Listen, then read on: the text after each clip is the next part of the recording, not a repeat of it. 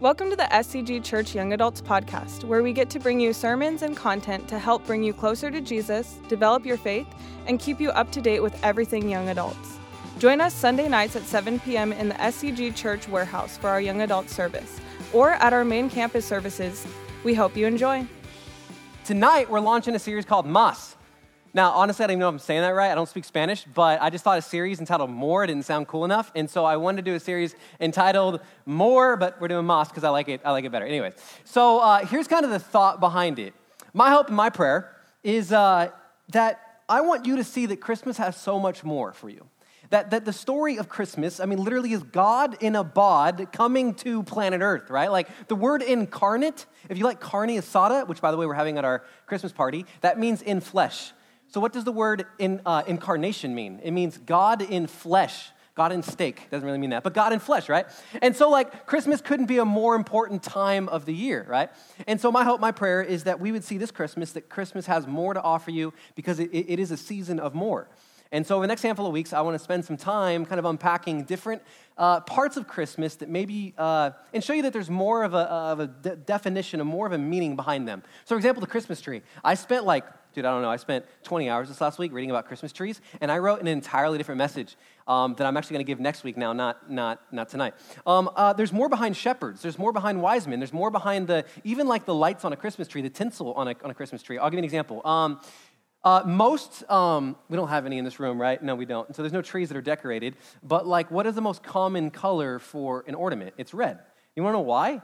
Because it's supposed to emulate the apple on a tree in the story of Genesis chapter 3. And so in the 1800s, when iron and glass started to get refined in such a way, they used to make circle apple ornaments that were red, and that eventually turned into circle ornaments, right? So there's so much more to the different components and elements of this season. And so over the next handful of weeks, I want to unpack that with you. But before we hop into where we're headed today, here's a question I want you guys to turn and discuss. All right, what's something that really got you, let's say, angry, got your blood boiling recently? All right, what was it, right? What happened? Did someone cut you off, right? Was it on the way here? Whatever it was, right? So what's something that got you really, really heated in the last, let's go with, a year or whatever it is. I don't care. I don't care. Whatever, a year, that's a lot of things, right? I don't know, this morning, today, what, on your way to church, whatever. All right, that's your question. What's something that got you really, really angry recently? Ready, set, go.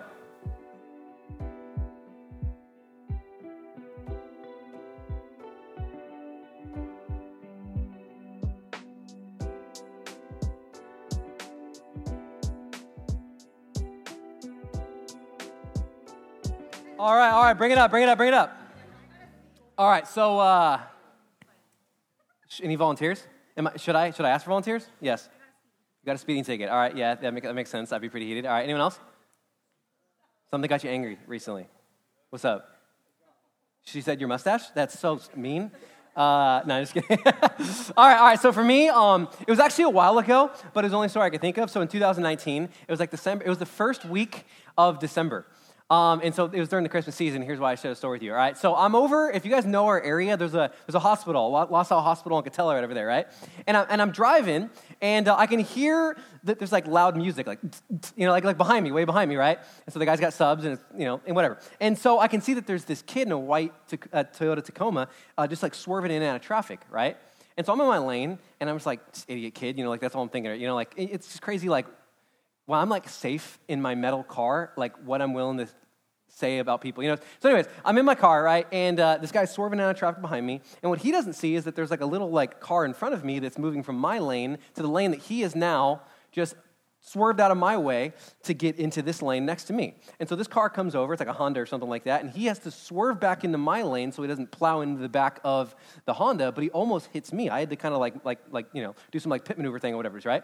And so I'm kind of heated. He turns, and that car goes through the light, and it goes red. So now it's me and Toyota Tacoma dude, right? And we're like this, my window's down. And I kind of just like look over him like this, and I go I'm like, and that's like, learn to drive, you idiot. Like, that's kind of what that means, right? And he kind of looks back over me, he goes like this. Like, what are you going to do about it? And I was like, oh my. So we're at this, I'm at this 5-second stoplight, and I'm stretching my head, dude. I'm I'm about to get out of the hospital and beat this dude, And so I'm starting to get heated. Literally, my Apple Watch is your heart rate is, it's increased, And I can just feel I'm starting to get angry, right? BC Matt, Matt before meeting Jesus Christ, started coming out, right? And so just then, like, the light turns green, he speeds off, and I'm just sitting there, and the car behind me, like, honks at me, like, it's green. And so, like, I go, and I'm just like, what the just happened? Like, what just happened, right? Like, how did I just get so heated? Like, why, and how did I just get so angry about this teenage kid that was, like, swerving in and out of traffic, right? How did I get so off-kiltered by some punk teenager? I mean, for a few moments, right, I let the punk in him bring out the punk in me. In the Bible, it does. It has a word to describe this, let's say, punkish tendency that exists inside you and in me, and a word to communicate this truth, and it's a word and the concept. It's called sin. I mean, sin is an ego-driven, it's a rebellion nature that exists within inside us. Sin is best described by its middle letter. If you know how to spell, it's I, right? Or sin is when I can only think about me. And I guess you know a lot of people like that, right? But the reality is, we are all born with what the Bible calls and deems a sin nature. And what that means is a few things for us, but tonight I'm just going to tell you two. Number one is this, if you're taking notes. Number one, we are born separated from God because of sin.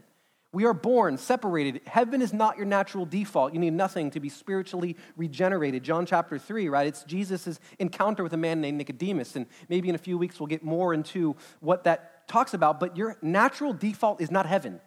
It's hell. Something needs to change. We are born separated from God because of sin. Number two, under the right circumstances, because of this, we will all choose and do the wrong thing. Under the right circumstances, you, I, we are most likely prone to do the wrong thing. Now, I'm sure if you're like me, you've had some things like where you've said some things, you've thought some things, you did some things, and you went like, where did that come from? Like, why did that thought cross my mind? Someone cuts you off, you get so angry or whatever. Like, there's something inside our hearts that's just not right. It's not the way it's supposed to be. Why are we like that?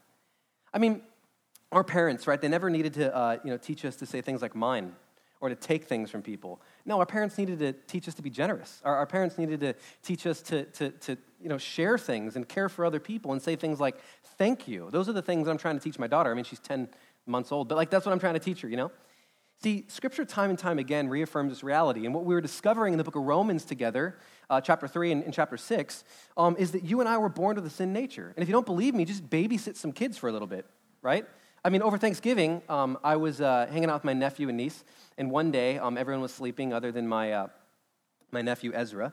And this specific day, I guess he wasn't really like having a good day, like whatever not having a good day for an 8-year-old looks like. I don't know, he didn't get the colored M&Ms he wants. I know, something. So we're sitting on the couch, and he hides the remote from me. And I'm like, buddy, can you give me the remote? But like, I want to change the channel. And he's like, no.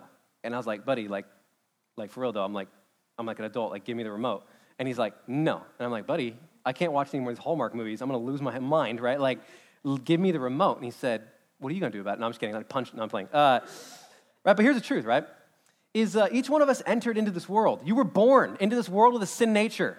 Like, I look at my daughter and I go, ugly. No, I'm playing. I don't. But like she was born with this. No, she's beautiful. But she was born with a sin nature, right? There's something in her that has will have a dispensity and a predisposition to do wrong. It's built within inside the human heart, right? It is who we are. We are born fallen with a sinful nature. And so that's true. And so we come time to the story and season of Christmas. And it's equally true that God entered into the world to save us from our sin nature. I mean, listen to the way that the angel tells Joseph before Jesus was born. It says this in Matthew 1:21, I'm sorry. She will give birth to a son. Who's she? Mary. All right, perfect. And you're going to give him the name Jesus because he will save his people from their sins. So I'm going to try to uncomplicate Christmas for you. Christmas shows God's desire for you to be saved. In the book of John, chapter 1, verse 29, John the Baptist, he says this. He says, look, the Lamb of God who takes away the sins of the world. Christmas is super simple. The whole story of Christmas is it shows us the only way to be saved by the only person that can save us. In fact, the name Jesus in Hebrew is Yeshua, and it literally translates to God saves. I love that. Like God saves, that's his name. And so tonight, I just want to show you how Christmas is for all people, right? No matter what you are, what you've done, who you are, whatever's happened in your life, Christmas has something to offer you and me because it is literally God arriving on the planet Earth into the human equation to save us from our sinful nature. In fact, I think whether you know this or not, whenever you tell people like Merry Christmas, the word Christmas translates Happy God Arrival. That's like literally what it means. Christmas, Happy God Arrival. Merry Christmas, Merry Christmas. Happy God Arrival, that's what it means. And so Christmas is simple, and I want to simplify it for you this season. It is that God arrived on earth to save us from our sin. And so tonight, I want to see with fresh eyes as we look at the characters of the Christmas story. Each and every single year, we see things like we imagine the little manger, the little animals, right? The three wise men and all the shepherds and things along those lines. But I actually think you would probably be pretty surprised by what God is really trying to communicate to us by utilizing these people, these elements, the shepherd, the wise men, and the manger, all these different things. And so today we're going to unpack just a few of it, and in the weeks to come we'll unpack really more of it. But over the last handful of weeks, I've been reading the stories of the Christmas story, and they're really found in 2 books of the Bible. Does anyone know what 2 books of the Bible? For an extra jewel in your crown. Rob, do you know? Matthew and Luke, bro. You better got that right. Matthew and Luke, right? So Matthew writes to a very specific audience. Luke writes to a very specific audience. Now, like I said, I've been reading the Christmas stories over the last handful of weeks in Matthew and in Luke, and I feel that I'm beginning to see things that I've never actually seen before in the text. The 2 accounts where we find those Christmas stories are written by 2 specific individuals. Luke was a physician, he was a doctor, and he was obviously also a historian. And then you have Matthew. Matthew was a tax collector, which he was a Jew. Think of like an IRS agent. There's like 86,000 that were just hired. He's one of those dudes, right? So like that's who he is, right? So Matthew, the tax collector, Jewish. Luke, a doctor, a Gentile, meaning a non-Jewish person. Now let me quickly tell you about these 2 books. Matthew's audience are almost exclusively Jewish people who he writes to, and they would have known things like the 39 books of the Old Testament. They would have known the things like it's called the Pentateuch, the first 5 books written by Moses, Genesis, Exodus, Leviticus, Deuteronomy, and Numbers. He would have known those books. And the audience that he was writing to, they would have known those books. They would have known that like in Isaiah 7, or at least in Isaiah 9:6, it talks about there being a God, being a mighty deliverer, a wonderful counselor, everlasting God, Prince of Peace. They would have heard of prophecies of a great Messiah that was going to come and one day save mankind from itself. And then you have Luke. Luke is a Gentile. Luke writes to non-Jewish people. And so if you're in this room today and you're not Jewish, he's writing literally and he's thinking of you and me. And so Luke writes to people that have no idea of the Old Testament. They don't know anything about Judaism. In fact, I think Judaism kind of weird because they wear these weird hats and there's a bunch of things like that. That's who Luke is writing to, and they have no expectations of a Messiah or a mighty deliverer. And so what's so interesting about all of this is Matthew records in the telling of his Christmas story things that pertain to and are important to Jewish people. He wants to focus on Joseph because there's a prophecy hundreds of years before the birth of Jesus, at least in human form, the prophecy was that he would come from the Davidic line, right? That one day the Messiah would come through King David's lineage. I'll talk about that in a second. And then, by the way, Matthew wants us to know that wise men showed up. He's the only person in the Christmas story that includes that. He wants us to know that wealthy, influential people came to testify that Jesus is worthy of our worship, top tier of the ancient society. And then you have Luke. Luke highlights the shepherds, right? One highlights the wealthy, influential. The other highlights shepherds, the marginalized, the poor, and the ignored in society. And so Matthew records, right, that wise men brought wealth to honor the king. And then Luke records that shepherds brought nothing, more than probably like some flea-infected animals or something like that. See, Matthew and Luke are writing about the same event, but they highlight 2 entirely different storylines because they're communicating to 2 entirely different audiences. I mean, just look at the way that each of them open up their Christmas story and end it. Follow with me in Matthew 2, verses 1 through 2. It says this: After Jesus was born in Bethlehem in Judea, during the time of King Herod, wise men from the east came to Jerusalem and asked, "Where is the one who has been born King of the Jews? We saw his star when it rose and have come to worship him."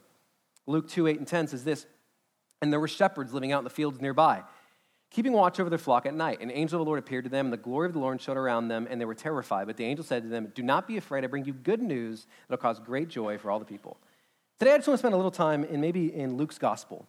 And I saw it in a new way this week that I want to share some things with you. 2 important words that Luke immediately places in his first sentence here.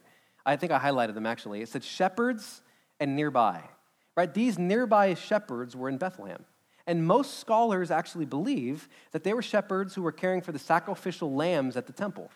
Now, if you know anything about history, or at least biblical theology and history, this is symbolic for what Jesus came to do. He's known as the sacrificial lamb, right? That he would sacrifice his life for our sin. The second thing that I want to point out are the shepherds themselves. See, in the ancient world, there was no occupation that was lower than shepherds. In fact, in ancient Israel, like dads, they would have gathered their house around maybe the Christmas time or season, and they would have told the story of mighty David, the boy shepherd who slayed Goliath, the original kind of like rags to riches story. I mean, shepherds in the ancient world, they were considered untrustworthy. They were considered unclean. Shepherds in the ancient world, they were seen as outcasts. They were seen as unworthy. They were seen as like outsiders. And who are the very first people? The very first people who get to know about the arrival of God himself were the social outcasts of Jesus' day. I mean, surely God is trying to communicate something to you and to me. The third thing I want us to notice is the place that the narrative took place in. Where does God arrive from heaven to earth? In Bethlehem. Bethlehem in the ancient world is like the armpit of the world. It's Nowheresville. It's literally a small town that people made fun of. No one cared about Bethlehem. Nothing good ever happened in Bethlehem, and nothing and no one that is going to accomplish anything comes from Bethlehem. That was kind of like what people thought of. The handful of months ago, I was flying up north to visit some family in Sacramento. And like 40 minutes into the trip from Long Beach up to Sacramento, I kind of like glance out and I see there's it just looks like a dump outside. I'm like, I wonder where that is. And just then the pilot says, if you look off to your left, you'll see Bakersfield. And I was like, that makes sense. Like no one wants to live, like no one chooses Bakersfield. Like, where do I want to like live in my Bakersfield? That's it. Like that's where I want to spend my days, right? Bethlehem is Bakersfield, right? No one chooses it. It's Nowheresville, right? And this is where God decides to come. But also gets even crazier than that because not only is he born in Bethlehem, they can't even find room in this like horrific place. So some hostel owner, right? Just like as Mary and Joseph come up and Mary's pregnant, probably just points over to some like random cave. Like we think like the manger is like something nice. It was sucked. Literally, it was like a horrific place. Like mangers, most likely, it was a place where animals probably lived, and there's probably feces all over it. And the wooden cradle, most likely that Jesus would have been laid in, was one that was used for when animals would deliver. I was like, well, this is not like a sanitary, like nice environment by any means, right? And so Mary and Joseph, they probably just like wander. She like wanders over to this cave where this houses animals. And so I can imagine like Joseph, he's trying to find he's got his iPhone out, he's trying to look for like a broom. Finally, he grabs a broom and he's just sweeping up the poop. Right? And Mary's trying to like lay some hay because she's trying to figure out like how this is going to work. And it's dark, it's damp. There's like animals all around her making weird noises. There's crickets and what's going on? And I can imagine she's got this moment, right? Where she's looking at Joseph going like, are we sure God spoke to us? Or like, are we tripping? Like, this does not seem the way that like a king would arrive. This does not seem in any sense the way that a great king would come to do some incredible things. See, they don't know it yet, but wise men are on their way bringing gifts. And shepherds are en route to get there before daybreak. And Mary gives birth to God in Nowheresville. And I started to think about all the different variables and all the different elements of the Christmas story. And I was struck by a statement that Matthew recorded. He says this in verse 18 of chapter 1. Now, the birth of Jesus took place in this way. And I thought to myself, it could have happened anyway. Like in any way, God could have cracked the sky open and could have came as an adult looking like, dude, I don't know, like Arnold Schwarzenegger in his prime. Could have chosen any way. Could have came down on a unicorn. Could have done anything he wanted, but he came this way. Why this way and why in this specific place? And then it dawned on me, all of the types of people are involved in the story. The wealthy and the poor. Those of high social status and those of low social status. The accepted in society and then the marginalized in society, the far from God and the close to God, the young teenagers like Mary and then the old like the wise men. Matthew writes to Jews and then Luke writes to absolutely everyone else. See, the Christmas story has you in it because although, I want to say it this way, it dawned on me that as I saw these different characters and I saw these different elements and all these different variables, that the way that it was written and the way that God decided to divinely orchestrate all of this was done in such a way to point you and I that we could be in this story, that Christmas has your name on it, that Christmas is a special gift from God specifically to you and me. And so there are two things that come to my mind when I think about this that I want to share with you. The first is this, that time and time again, the Christmas story reaffirms this reality that God is with you. 700 years before the birth of Jesus, in the book of Isaiah, he's given a name, and the name is Emmanuel. What does that translate? It means that God is with you. That's the best thing that God could do is that he could be present with you. And so he decided to show up himself. He didn't just cross a room. He didn't just cross a state, a continent, a universe. He crossed not even a galaxy. He crossed a dimension. put on human fragility and skin, like in Philippians 2, it talks about that. All to demonstrate that he loves you and I. And then he lived 33 long years to die the very same way that he lived, with his arms wide open.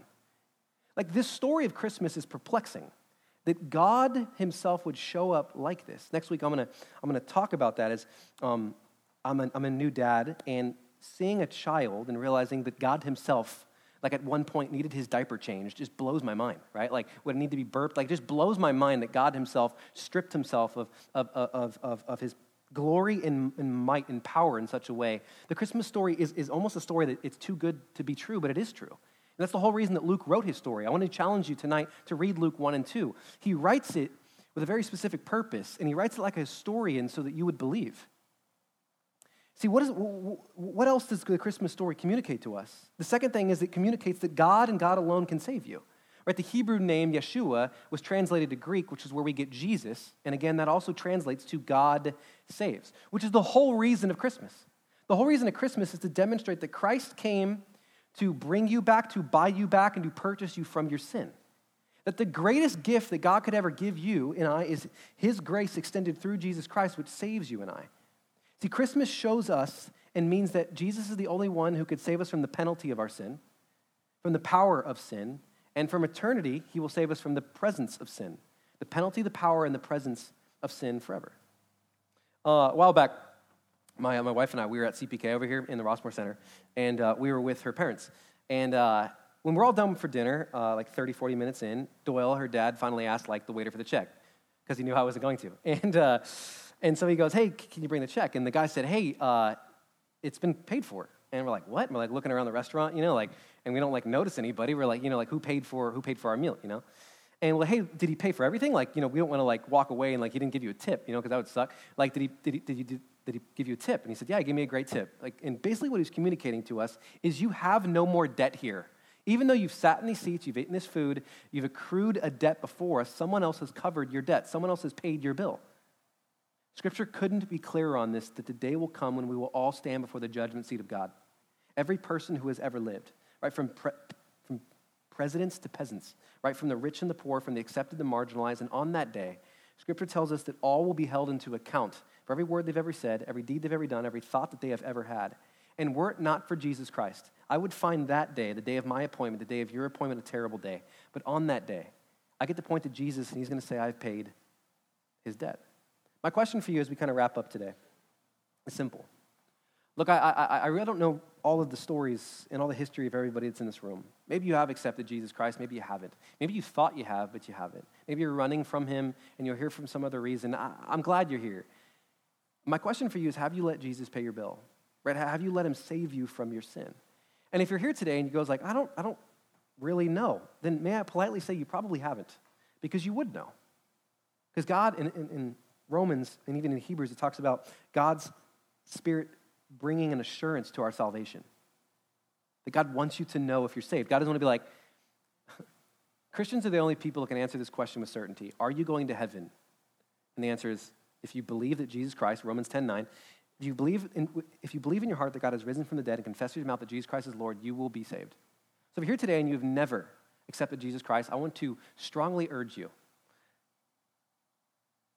to open up your heart to him and say, make this Christmas more for me. Open up my eyes, open up my heart to see you in a new light this Christmas. For those of us that have already accepted Jesus Christ in our heart, there is no greater gift than inviting somebody to a deeper understanding of what this season is all about, inviting them to know that God saves. And so share your faith with somebody. Share your story with somebody of how God has saved you. I mean, in the book of 1 Peter, chapter 3, verse 15, it says, always be ready to give an answer for the hope in which you have. The word answer is apologia in Greek. And it's where we get apologetics, which is not the defensive, it's not learning to apologize. My wife would love that. But it's learning to defend your faith.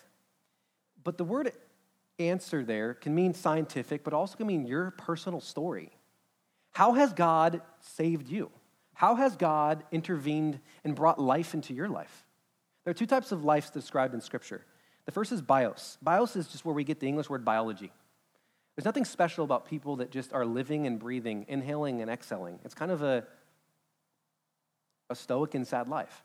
The other type of life in Scripture is in John 10:10. For the thief comes to kill, steal, and destroy, but I've come to give life, and I give it abundantly. That type of life there, the Greek word is zoe. And it's a life of abundance, not material possessions, but the filling of one's heart. Not needing to search for validation in other people. This Christmas, I want to encourage you to share the Christmas story with somebody, or maybe you just need to share it with yourself and say, there's a God who loves me, who's crossed from heaven to earth to become one of us, to reconcile us back to himself. Tonight, I just want to read one of my very favorite passages in the book of Luke, talking about the Christmas story, and then I'll pray for us. It says this: For behold, I bring you good news of great joy that will be for all the people. Today in the city of David, a Savior has been born to you. He is Christ the Lord. Put your arm around someone, I'll pray for you guys, and then we'll kick it. Lord, Father, I ask that, number one, that you would bring a deeper understanding of what this season means, God, to me and to us. And so, God, let us not enter into this season haphazardly, God, with not understanding the reason of the season. And so, Lord, would you continue to draw us, God, to yourself? We love you. It's in Jesus' name, and all God's people said, amen. We hope you enjoyed listening to the SCG Church Young Adults podcast. For more information about our services, events, and ways to get involved, head on over to scgchurch.org. Thanks again for listening.